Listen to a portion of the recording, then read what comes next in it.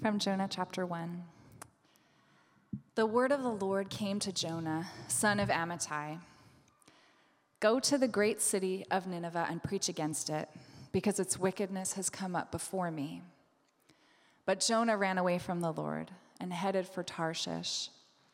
He went down to Joppa, where he found a ship bound for that port. After paying the fare, he went aboard and sailed for Tarshish to flee from the Lord. Then the Lord sent a great wind on the sea, and such a violent storm arose that the ship threatened to break up. All the sailors were afraid, and each cried out to his own God, and they threw the cargo into the sea to lighten the ship. But Jonah had gone below deck, where he lay down and fell into a deep sleep.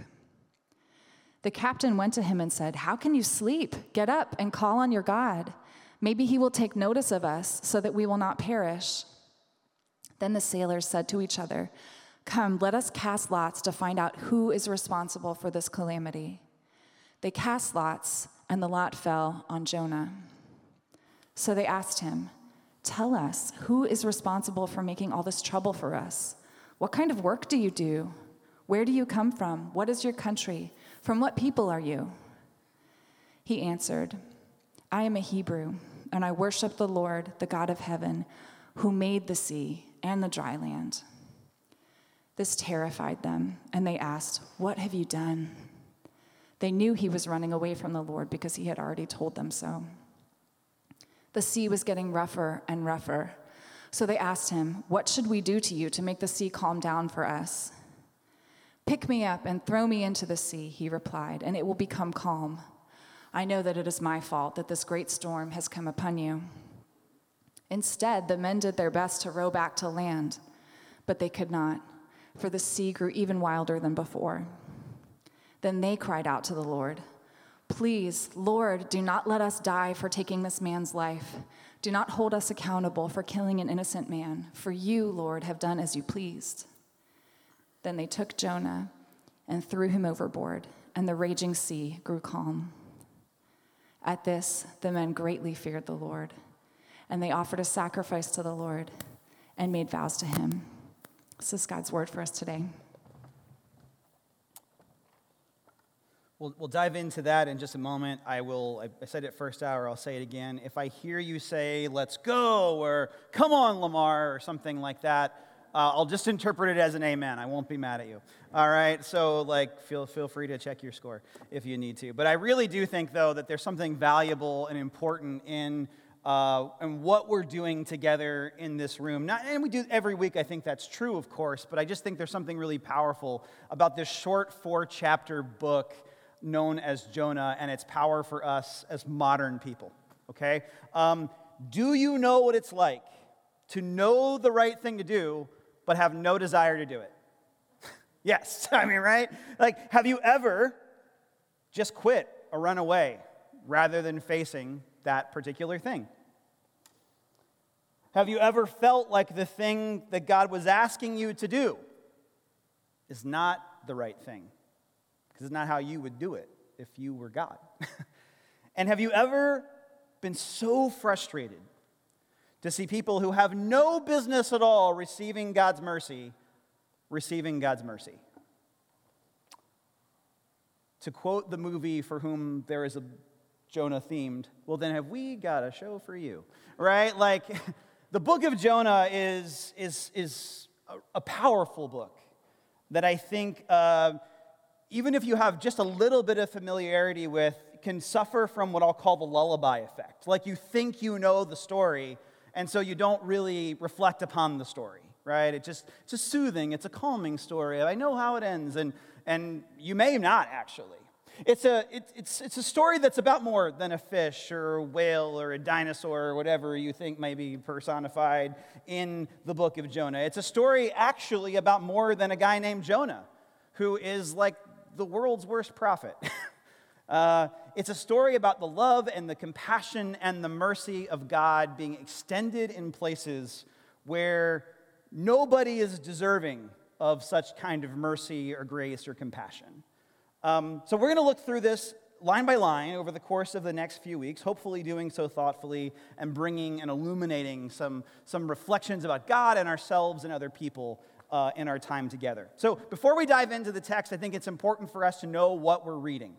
Okay? Just like when you open a book of the Bible, when we say the Bible is a book, what we mean when we say that is the Bible is actually a collection of books, 66 in the Protestant tradition, and they all have different themes, and they all have different audiences, and they all have different literary styles, right? So if you open up your calculus book, if you're a student, and you think, oh, what a great work of teen fiction, like, that wouldn't really be a fitting use of the calculus book, right? Because the calculus book is intended to teach you calculus.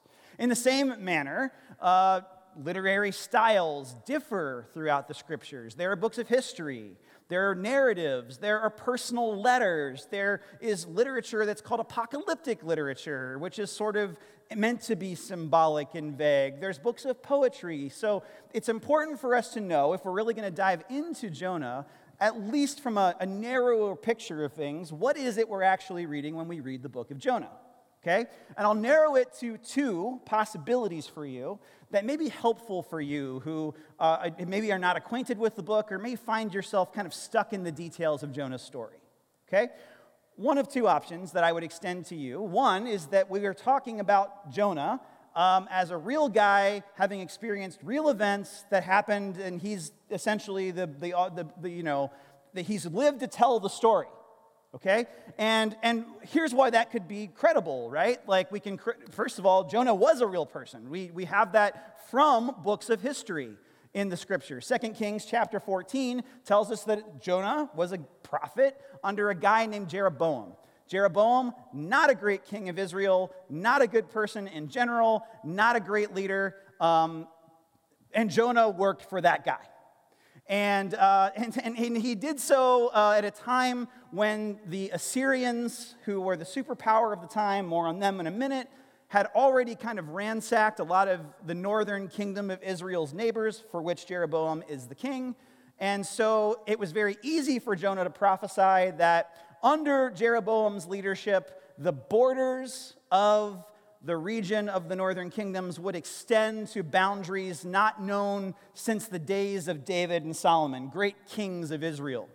And so Jeroboam sort of conquers lands and recaptures areas that honestly had already been kind of pillaged and picked over by the Assyrians in an act of kind of national political, look at us and look at how great we are, okay? Jeroboam had Jonah as the guy saying, yeah, God's going to do that through you. By the way, Amos will later refute Jonah's prophecies, all right, to Jeroboam. So it's just a way to say we are talking about a person who existed in history. We are talking about a person who lived and actually did the job that he is ascribed to in this book. And so it's very easy for us, some of us then, to go, okay, yeah, this is a book about a guy that happened in a very specific time in Jonah's life. Okay? There's another option that scholars debate, which is that this is a story about a real guy who did a real thing, but it's sort of dressed up in the form of an allegorical parable. And what they would point to is the use of adjectives in the genres. If you read this book, you're going to hear the word great a whole lot. So think of it as kind of like a comic booky or marvelizing a real story. Jesus does this in Luke chapter 16, where he references a guy that the audience would have known in the story of Rich Man and Lazarus. It's a fictional account, probably used then, but as points of reference for, like, here's a guy we know, and let's reference him and create a story about him, which is fitting because what we're going to see in history is that Jonah is not known as being a really great prophet, right? So what I'm not going to solve for you in the next 4 weeks is, are we talking about a metaphorical whale or a literal whale? Are we talking about a fish or a plesiosaur? What are we talking about here? The ancients aren't really interested in answering that question. And I think that conversation actually robs us of the greater conversation and the invitation that is the book of Jonah. So I'm not trying to be evasive with you, But more than I'm trying to say, like, let's understand that we're either reading a literal story or an allegorical parable, and they both, in this case, will point us to the power and love of God, the compassion of God playing out in the lives of others, and a front row seat confrontation with ourselves, if we allow it. Okay?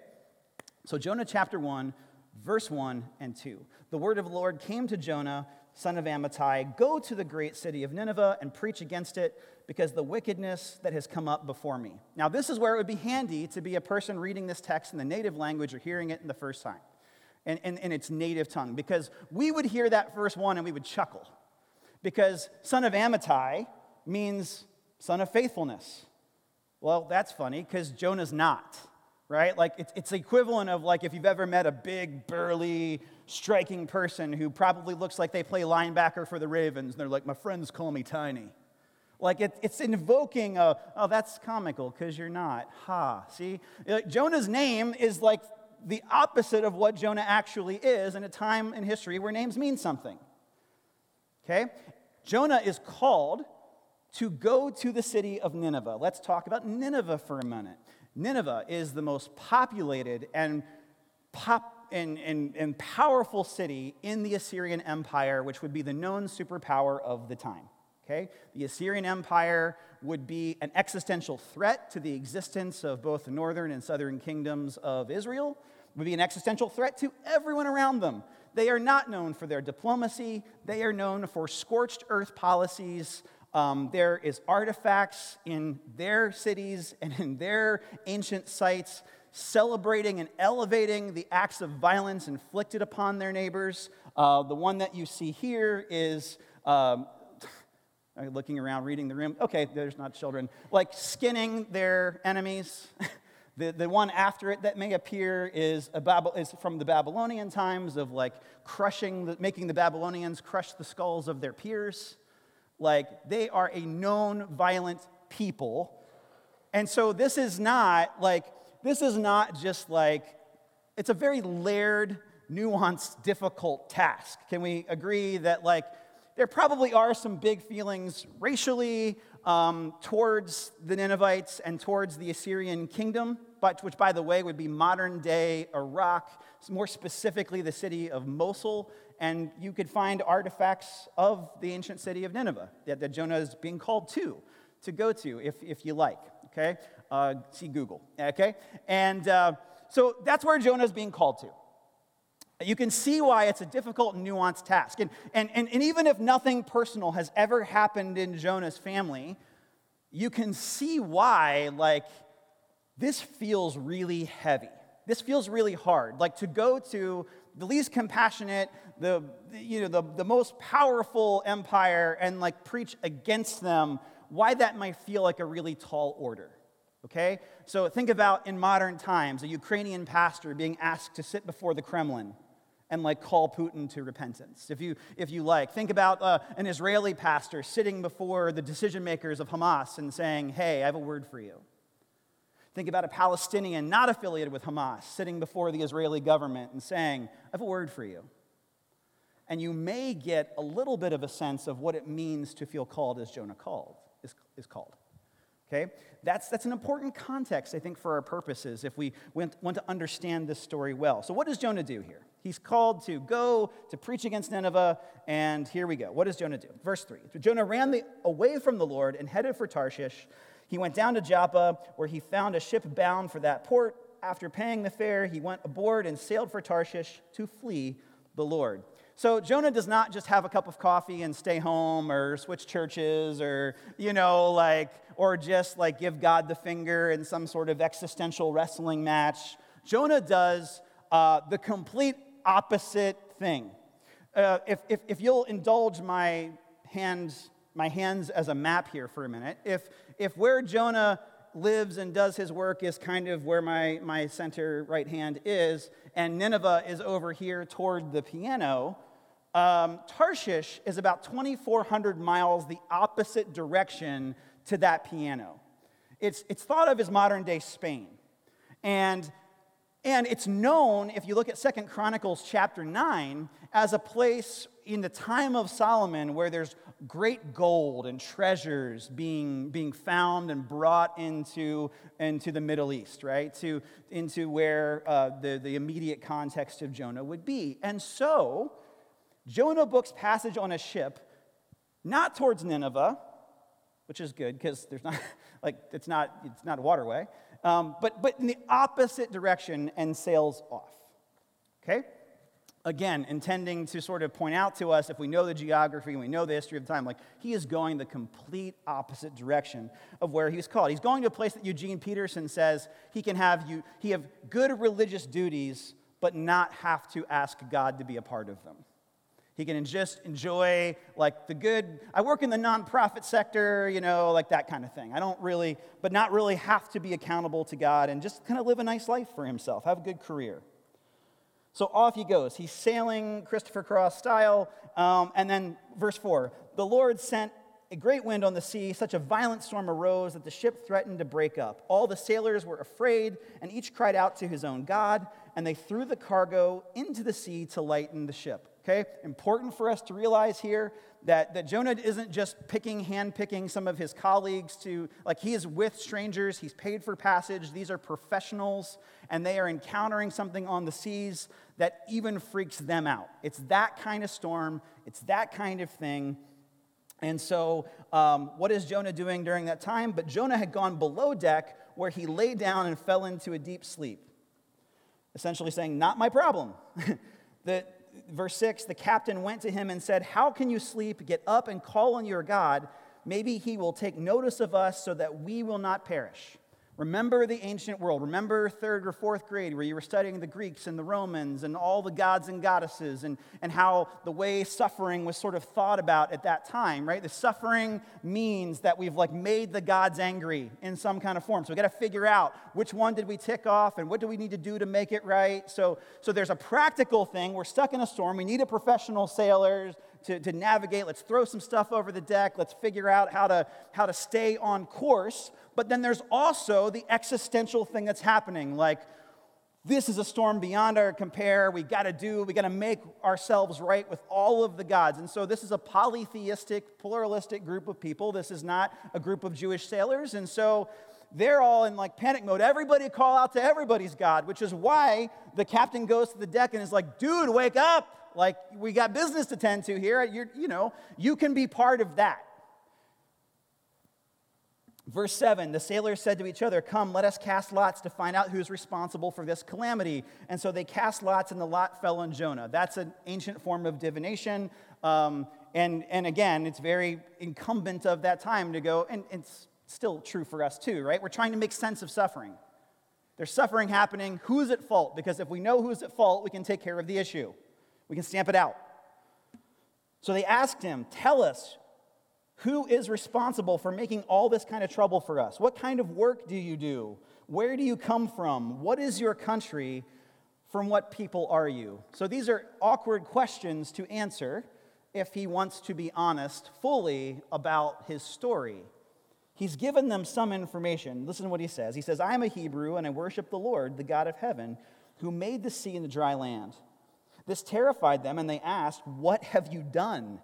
They knew he was running away from the Lord because he had already told them so. So they knew that he is a guy that had a story. The guy's paying for passage on a ship, the complete opposite direction of his homeland. Okay, he's probably got some story to tell. Not our business. We've got his fare. But now they get a little bit more of the context, right? That there's something happening here with Jonah. And so what do they do about it? Verse 11, the sea was getting rougher and rougher. They asked him, "What should we do to you to make the sea calm down for us?"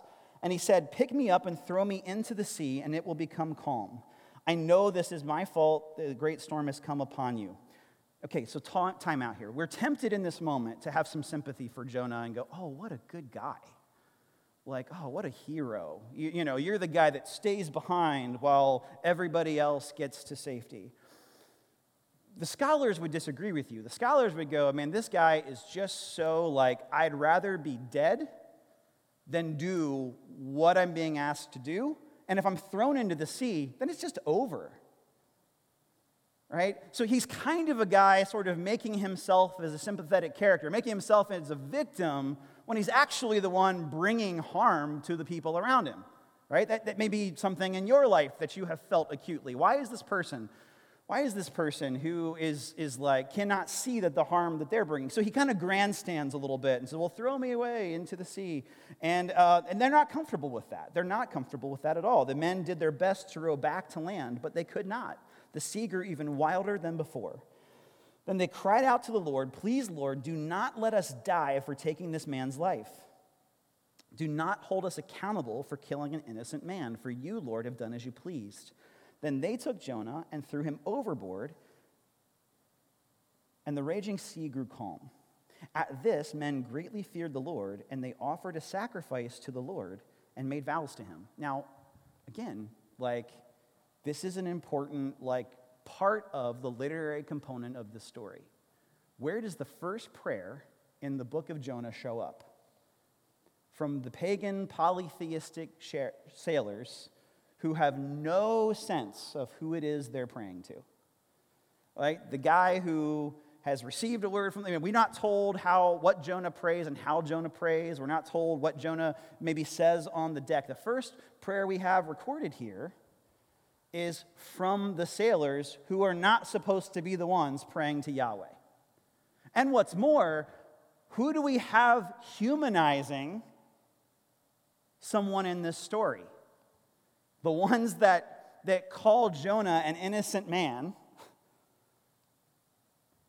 based on their understanding of what's happening in this moment, right? The story, as it's supposed to go, is that Jonah receives a message about the Ninevites and goes to that land and sees the humanity of the Ninevites and invites them to repentance. But instead, the pagan sailors are going, we see you. We don't want to be part of this, but he's telling us to be part of this, so they throw him overboard. And that's where the storm grows calm, and the men, having experienced the power of Yahweh, are moved. There's something transformational about how things have gone in their particular story based on what they've experienced here. Again, this is going to be like a recurring theme the next 4 weeks. The places where the story is supposed to say, here are the good guys, and here are the villains. Everybody who's supposed to be a villain over the next 4 weeks ends up being a place where God's compassion and mercy and power break through. And the person who's supposed to be the prophet, stand for God, speak for God, is getting a constant glimpse into his own self-righteousness and his own hard-heartedness and the ways in which maybe the difficult parts of his story have become weaponized, and he's blocking the ability to really receive fully and understand God's mercy and grace and power.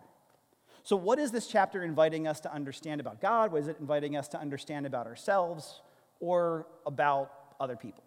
Let's talk about this really quickly. Number one, I think it's inviting us to the understanding that running from God is a very real and universal struggle. Sometimes when people want to keep the scriptures at an arm's length, I don't really want to interact with this, I'm not very interested in it, one of the things they'll point to is how just absolutely terrible some of the people in the Bible behave, right? Even people that are often lauded in children's classrooms for being great people of faith. And that the scriptures are not interested in pretending that's not a thing. The scriptures are not interested in saying, no, everybody's really great, just like we sometimes try to, downplay the more difficult parts of our story. The scriptures are very interested in displaying to you not just the heroic acts or the great acts of faith, but the moments in the scriptures where people who knew better didn't do better. And if that's you, welcome to the story. right? The scriptures here are not intended to be like, Jonah is such an idiot. How could he be so thick? How could he be so dense? But for you to see in your own life, where are you being clearly called to a difficult thing, and then you go the complete opposite direction? Or you just stand pat and you do nothing at all because honestly, you just trust your own version of the events. And like, I say that to say you're going to, if you haven't already or you're not there now, have moments in your journey of faith where that's how it's going to be or that's how it's going to feel. God, I sense you're calling me this direction. I sense this is your picture of success. I sense this is where your compassion and mercy want to go. And I just don't want to go there. And I just don't want to do it. And if you have ever felt those things in your heart, then the book of Jonah is a great place for you to sit with the power and compassion of God and to sit with the hard parts of your story and to sit with how maybe the wounds inflicted upon us or around us have been weaponized to blind us from where and how God is actually working, right? You've got some version of Tarshish, some 2,400 miles away, beautiful picture of how the world is supposed to go. And you're trying to go over there. But like the mercy and love of God is continually tapping you on the shoulder. If you've ever felt that conflict, then you know very well the place of being in Jonah's seat, right? Still on Yom Kippur, on the Day of Atonement, the book of Jonah is read aloud as a way to say, if you will repent in this day of repentance, you can encounter the power and character of God in your story. Like, this is a place where we don't stand against Jonah and go, well, how could you, Jonah? But we try to see ourselves in Jonah's responses and Jonah's reactions. And to do so is not a reflection of a lack of spirituality on our part, but maybe the invitation that God is extending all along, right? To be soft-hearted and to see where God is working and moving in our life. Secondarily, it's to say that our decisions have impact on others. Our decisions do have an impact on others. We live in a very, if you want a Diet Coke, drink a Diet Coke, do you? Right? Like, go for it. Do what you want, right? Nobody can tell you differently. And there's some merit, perhaps, to living that way in terms of a great many things, but there are also some great limitations. And one of the great limitations is the belief that our actions have no effect on other people, right? It'd be very easy for you if you go to another culture and eat the food and drink the water for, 7 to 10 days and watch the people around you, get a sense of some things culturally that just don't make a lot of sense to you, but people are just doing. And if you were to ask them about it over a cup of tea or a cup of coffee, even some of those people might struggle to make sense of those things. If a person at the time of this writing were to drop into 2023, they may say similarly about the way we approach our decision-making, right? In the scriptures, sin is not just an individual thing, particularly in the Old Testament. It's a communal thing, right? That what happens when we make our decisions is that it does bear an impact on other people. You know this to be true. You feel this to be true. Some of the heaviness you feel today, the grief or the anger or the sadness on some part, may come from a decision somebody else has made. What's difficult for us is to say, in that moment of crisis, in that spiritual crisis that we may be having, to pay attention to the decisions that we are making and the impact that those people are having on us is part of this story. Right? Jonah does, while he's fast asleep under the deck, just doing his thing, is creating a lot of spin and nonsense for other people. And for them, it ends in a good place, right? But it doesn't remove itself from how hard-hearted in the early chapters of this book is Jonah to be sleeping below deck while everyone else is throw over the stuff and pray to your gods. But that's another place that's easy for us to get to if we're not paying attention, right? So we pay attention to that part of our story. We pay attention to the reality that in our own repentance, there's invitation to pay attention to how our decisions impact other people. And then lastly, that God is working even when we don't want to or just don't. Like, the good news of Jonah chapter 1 is that Jonah does the opposite or just enough, basically for 4 chapters. And it does not stop God from working and moving and displaying God's power and love and compassion to people, right? So there are times when Jonah just goes the complete opposite direction to try and subvert God, and it doesn't stop God. And then there are other times where Jonah just pouts, and it doesn't stop God. And there are times where Jonah cries out, and it doesn't stop God. That God is working and moving in our stories, and sometimes in spite of us, and inviting the world around us to mercy and compassion. So I tell you this because I think about this because I think in this room often there are people who tend to put a great deal of pressure and burden on themselves, right? Carrying the weight of the world on the shoulders. It's all on us. It's all on us to hold things together.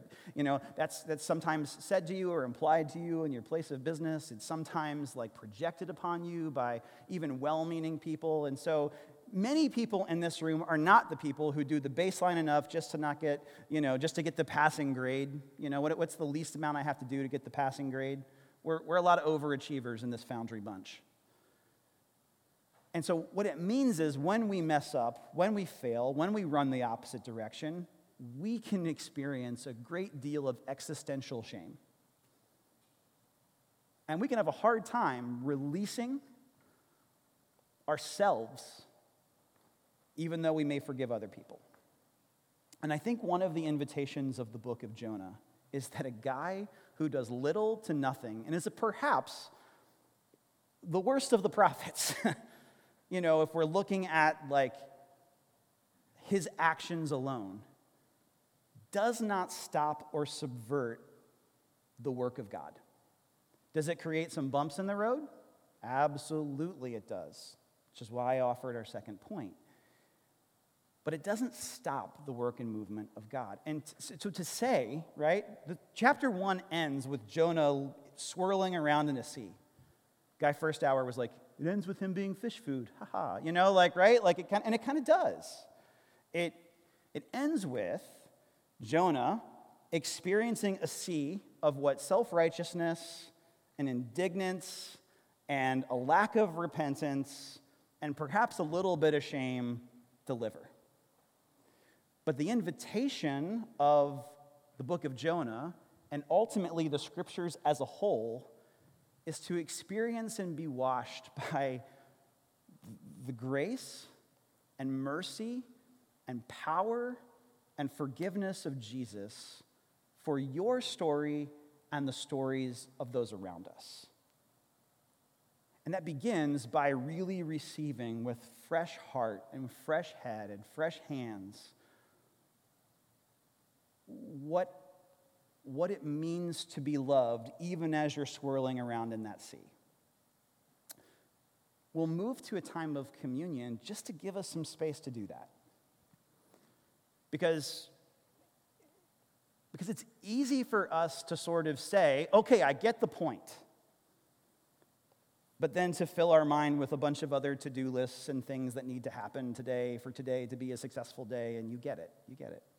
So how do we create a few seconds where we can just breathe and remember that what Jesus is rescuing us from, what we celebrate in communion, broken bodies, shed blood, defeating the power of death, is God's desire to rescue us from that sea of self-righteousness, from that sea of sin, from that sea of shame, and to lead us to display in our life and the life around us the glory and mercy and compassion of God displayed in Jesus.